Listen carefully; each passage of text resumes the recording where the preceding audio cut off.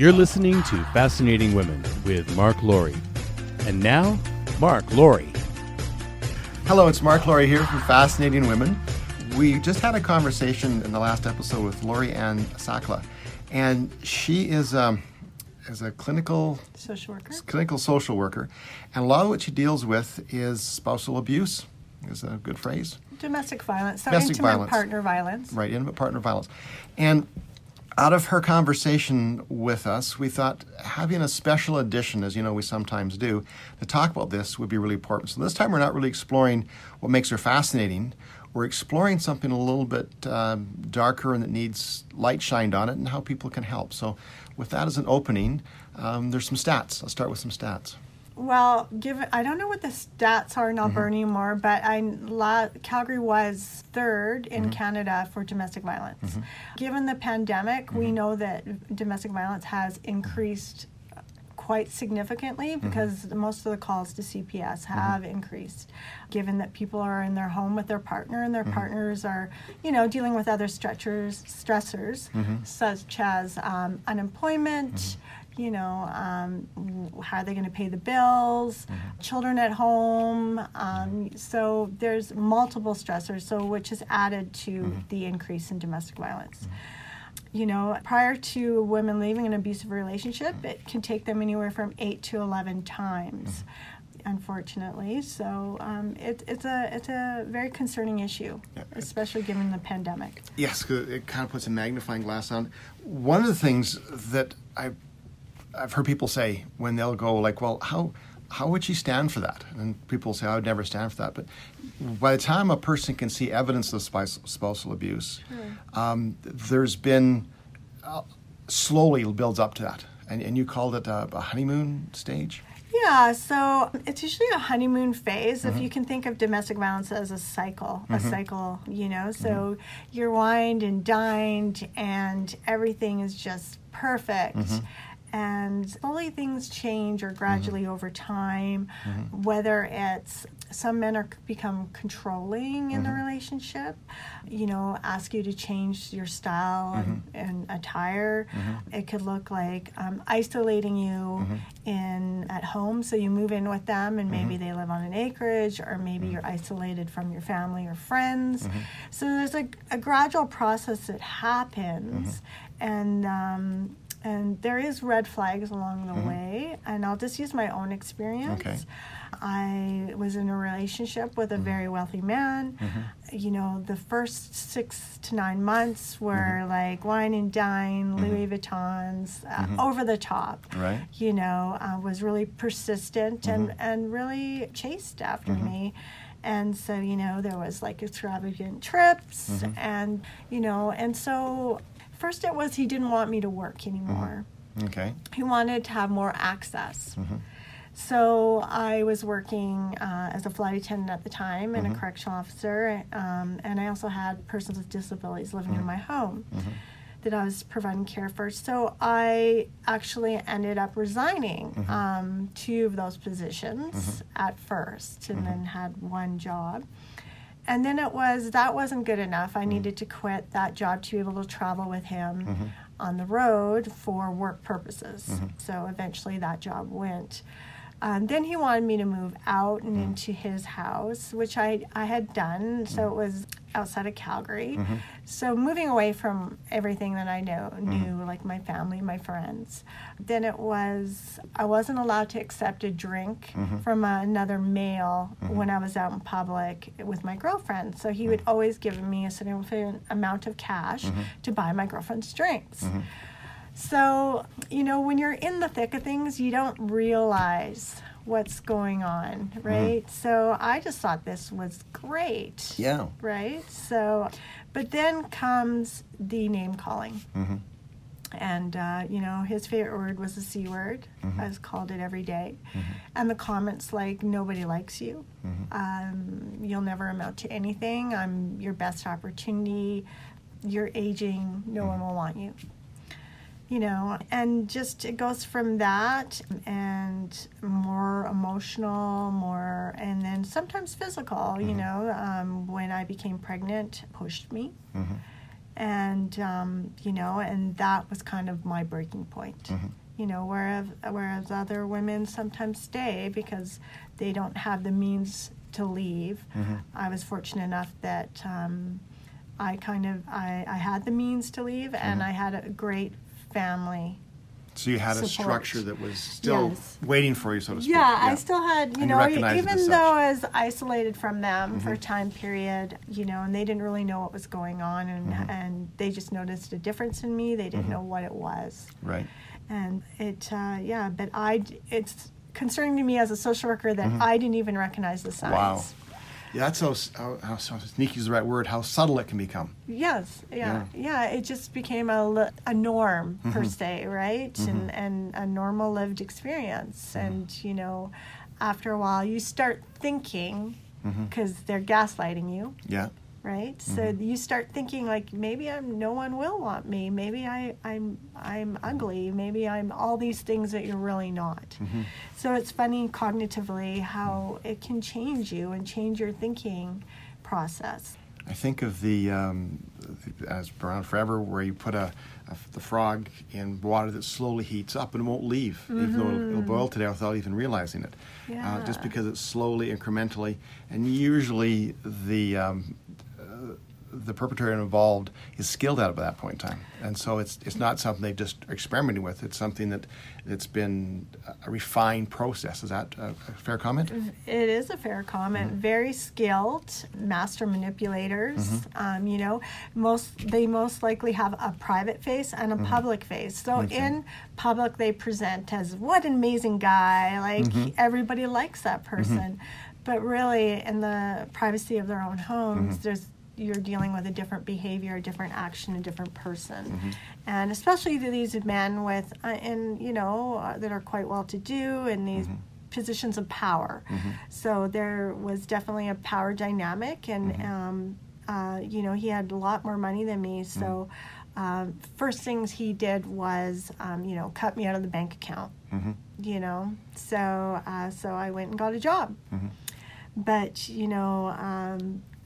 it's a process, but prior to that, when they recognize you might be leaving, they get nice again. So there's that honeymoon cycle, goes into the abuse, honeymoon cycle again, and that's why most women don't leave. It's because they remember the good times, and that's what they focus on. That's almost a survival mode. It is a survival mode. Yeah. I love, there's a response-based approach, which I never call a domestic violence survivor a victim. No one is a victim. Everyone always takes an active role in some way to protect themselves. Whether that woman is sleeping with a cell phone underneath her pillow, that's an act of resistance. Having a bag packed, or having a password with a friend that they would not normally know, so their friend can know that they're in danger. Those are all active, so no one is a victim. I just want to pause it, because I've heard that before, make an underlying point. The secret word, or the password, I guess, that is a really easy thing, critical thing to have. So I think when you start using that, or even getting it set up with a friend, you're starting to acknowledge the situation that you're in and that it is dangerous. Yes. So if even that's just your first step, to tell a friend, if you hear this, be concerned for me. Yes. So in terms of safety planning with women, as a domestic violence counselor, I always safety plan. That's my number one concern, is always safety for that woman and her children, whatever that looks like. And I'm going to use women and children because it's women predominantly that are faced domestic violence. So just to underline some things, it's not always the man who is the perpetrator. Correct. Although most times it is, just Correct. the way society is built. And it's also going to include children. Correct. And so that becomes a leverage in some cases. Yes. Okay, so I'll let you kind of move on there. Great. So I forgot where I was. You're talking about the safety. Oh, so safety. So safety planning, I always, first thing I do when I meet a woman is turn off the location services off her phone. Because most controlling men are tracking them at some point through different apps, whether it's, I know a big one that they were using for a while was, what's the one the kids all use? TikTok? Not TikTok, the faces, the filters. Oh, right. Okay. Yeah. Yeah, so they were using that. They're using Facebook. They're using Instagram. So that's the first thing I do is I'll go on a woman's phone, turn off all their location, turn off anything, make note of any weird apps I see on their phone, and actually delete them. Because I don't want them to locate her with me either, right? Yeah. Because then that puts my safety at risk as a domestic violence counselor. But So that's the second thing to watch for is in your case, it's for you, but whoever friends that you're starting to build a safety net with. correct. Be careful of their safety as well. Correct, yeah, because, you know, human behavior is unpredictable at the Yeah. most times. And given our times right now, pandemic, you don't know how ultimately someone is going to react. So, yeah, so safety planning, that's the first thing I would do, tell a woman to do. I would have a bag packed with prescription medications, Alberta Healthcare norms, passport for kids, anything the kids that really need, a favorite toy, a favorite blanket that makes them feel comfortable. Always like pack somewhere, whether it's at a friend's house, a relative, or somewhere in your house where they can't find it. Okay. So that's what I would do. And then, of course, the password. So whoever, you know, a sister, a brother, whoever that looks like for you as your safety network, I would use a phrase or a catchword that you would not normally use. Like for me, it would be spaghetti because I Right. never eat spaghetti. Okay. So I'm like, if someone hears I'm eating spaghetti, they know there's something wrong. Right. And so then you can do a... phone the police and have them do a welfare check and say this is a possible domestic violence Situation, yeah. Yeah. Okay. Other ways to safety plan, oh gosh, there's just so many ways. I always tell women to have a bank account on the side. To whether it's like taking $10 from the grocery money, Yeah. whether that looks like buy new items, buy extra and put them somewhere. That should almost be a red flag. Like I believe you should have joint access to all accounts. Otherwise, it's a red flag. Yeah. And having separate accounts, your own money, Yeah. is so. I think it's important for your well-being. Like regardless if you're in a domestic thing or not, this is your own choice. I agree, but there is a lot of financial abuse. And even with senior Yes. citizens, especially senior citizens with dementia, that don't know their own, you know, what Yeah. they have. And they're taking advantage of by professionals as well. Yeah.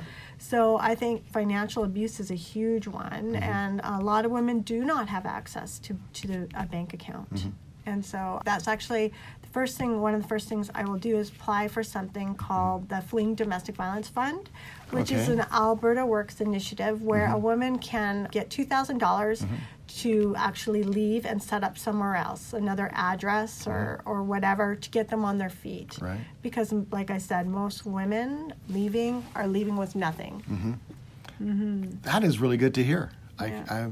Every time there's so much waste and bad use of taxpayers' money, I know. but to hear something like that is something so useful to the most vulnerable, I'm happy to hear that. Yeah, there's actually some really great resources out there that women can apply for. You know, obviously Alberta Works until Right. they can get on their feet, or retraining, re-education. There's childcare initiatives run through the YWCA Right. where women can go to school and they'll provide childcare, and then obviously there's second stage housing, which is reduced kind of rent, so it's affordable for women and their children. There's 3 in Calgary, and so there's like a lot of stuff. services that. So when a woman starts creating, I guess, safety situations, or almost they're mentally starting to leave, like they're aware there's a problem, they're heading out to it. How tricky is the actual leaving? Well, so leaving is always we know that leaving is the most dangerous part of a woman leaving. So we try and get them into a shelter right away because they will not, they're secure facilities. Right. Some of their addresses are unknown. And that's the first thing I will do is if I took a crisis call and a woman says, I need to leave now, we know how imperative that is. I will send a taxi for her and bring her in. If she has no money, that's what we would do. Or a friend drop her off at our location. We'd provide a location just to that person. The police can't access women's emergency shelters because there's actually police officers' wives in those shelters as well. Right. So it's very secure. There's 2 facilities mainly that are very secure in Calgary. So the first thing would be is to getting them into a safe place where they, you know, They they can have breathe, security, they have a counselor. Must be very terrifying. It's like this escape from prison in the movies. Like that is the most terrifying, dangerous moment for several hours. Well, there's lots of times we plan for when the husband or spouse or intimate partner is like at work. So we plan for occasions where we know we have a window to work with to get them into safety. Right. Yeah. Almost cloak and dagger kind of things.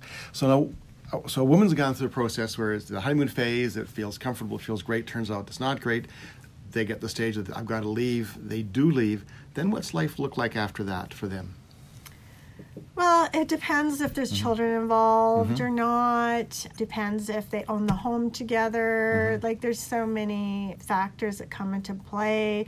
If there's children involved, sometimes we can get an emergency protection order to protect the children as well until the courts can sort it out, the family courts, or a restraining order or whatever that looks like between the couples. Sometimes it's just a single woman. So one of the first things we do is we go to the courthouse with them and get them an emergency protection order.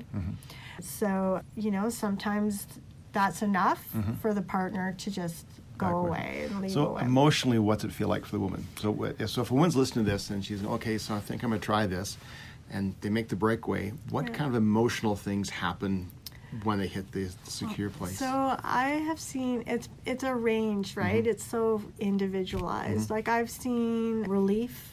I have seen women beating themselves up, feeling like a bad and failure. Relationship failure, grieving for the loss of that relationship or what it could have been. You know, I've seen angry women that why are they in this situation? You know, women that question their decision and want to go back immediately. Right. And that's what happens too. Sometimes they'll come into shelter for 24 hours and decide this isn't for them, and they go back. So, you know, This could be hard to watch. it's extremely hard to watch when you know what the outcome could be. Where it kind And, of you goes. know, So the first stage is a individual mix of emotions. It can be anything like that. And then as they kind of, I'm thinking the 5 stages of grief is one thing, but Yeah. so when they've passed through that, then they're like, okay, so it turns out this was a good move.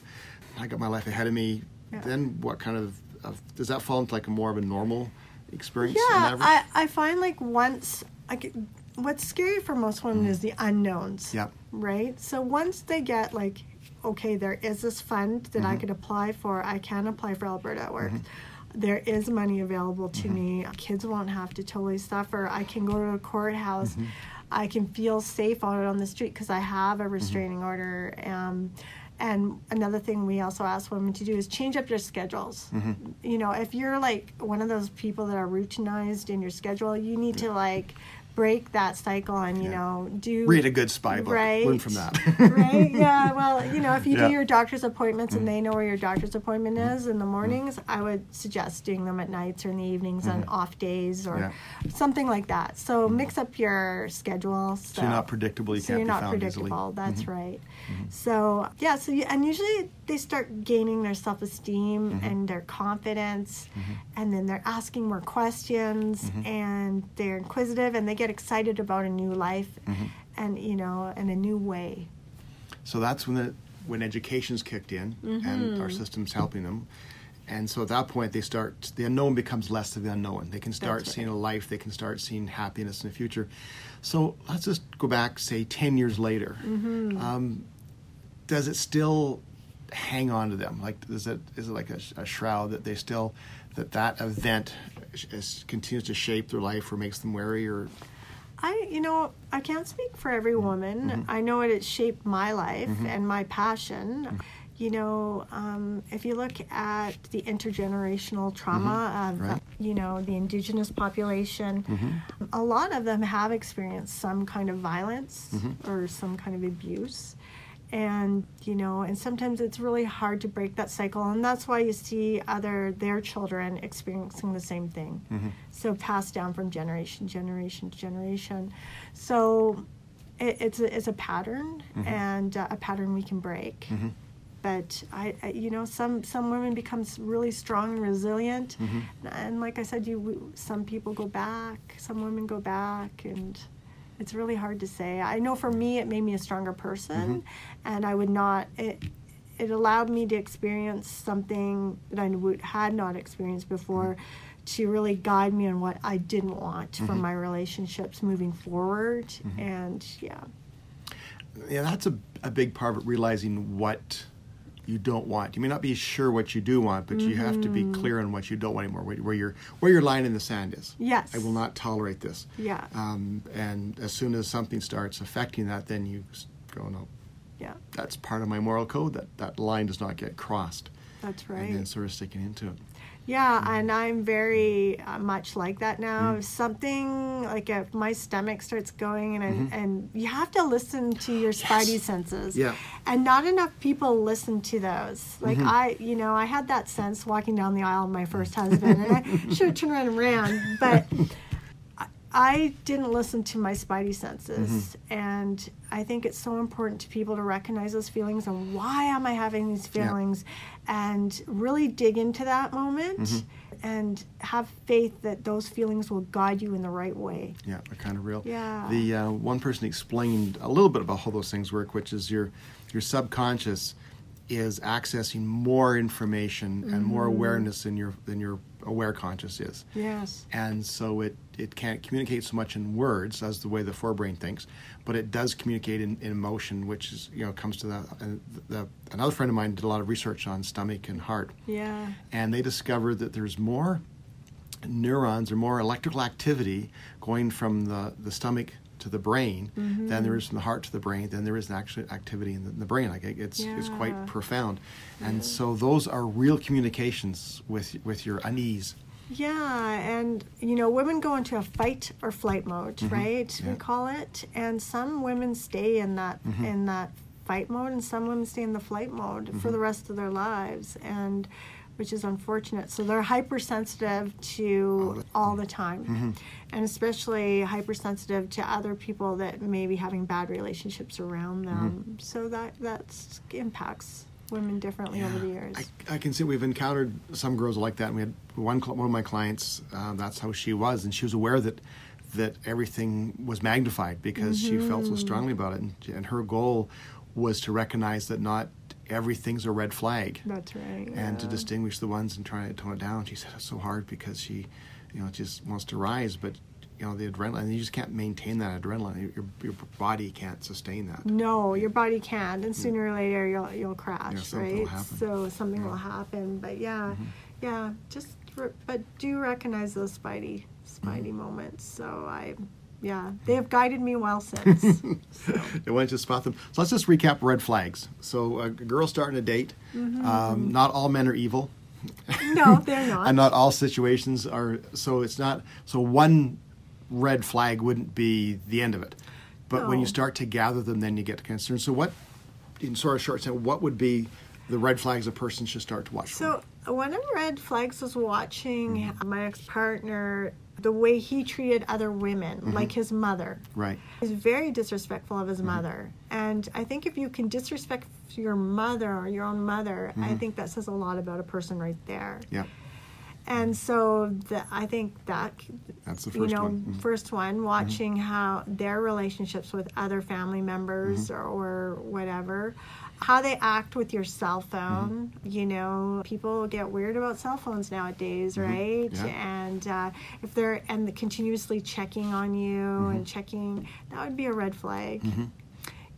Gosh, there's so many different kinds of red flags for different people, but control is a big one. And and if they start swearing at you and that, I would start setting your boundaries early in the relationship. Like, that's not tolerable behavior. Yeah, I believe setting the boundaries early in the relationship is simply healthy. Yes. Like it'll protect you against the evil people, so to speak. That's right. But it's your own personal integrity that says these are my no-goes. This is my deal breakers.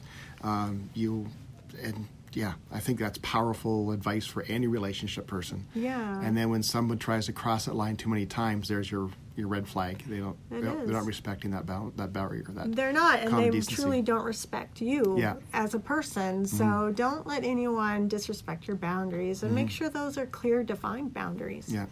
So, other red flags, like... I guess what you said, there's bank accounts, job, isolation. Yeah. So if you suddenly start seeing that you're not allowed, or you notice that maybe a month or two has gone by and you've not been able to get to your friends because of things he's been orchestrating, is that a good one? Yeah, that, always continuously keeping you busy, or has an issue with family or friends visiting, making it uncomfortable in the home where you can't be yourself. I describe it as walking on eggshells. Yeah, that popped in my brain. Right. Just those moments, like take note of his interactions, and take note of how compassionate he is in the world. If he's like cruel to animals, that's a big one for me, is like, if you can be cruel to an animal, defenseless animal, well, Yeah, you go up the scale for it. Yeah. There's other flags too, like, does he have custody of his children, or does she have custody of her children, or, and why is that? And, there's lots of, and like, again, go back to that gut feeling. Yeah, really trust it. Yeah. Thank you so much. I think this is a really important topic. And I hope when people listen to this, they start to have discussions about what other red flags could be, who else they know, how would they help. And that's something I think is important, that is if you come across someone's in that situation where you're saying, gee, this looks off in some fashion, and the person does express something to you, in your mind, be aware of what you're prepared to do to help. For sure. And that's with it just sort of, I think it's prepare for disaster. So if you come across a person who's hurt, if you come across a person in need, know in advance how you think you're going to behave, and that helps you condition you to do what's right. That's right. And do what's helpful. So thank you so much. Thank you. Lori-Ann, it's been useful, I think, and helpful. Great. This has been Fascinating Women with Mark Laurie. Join us on our website and subscribe at fascinatingwomen.ca. Fascinating Women has been sponsored by Inner Spirit Photography of Calgary, Alberta, and is produced in Calgary by Lee Ellis and My Office Media.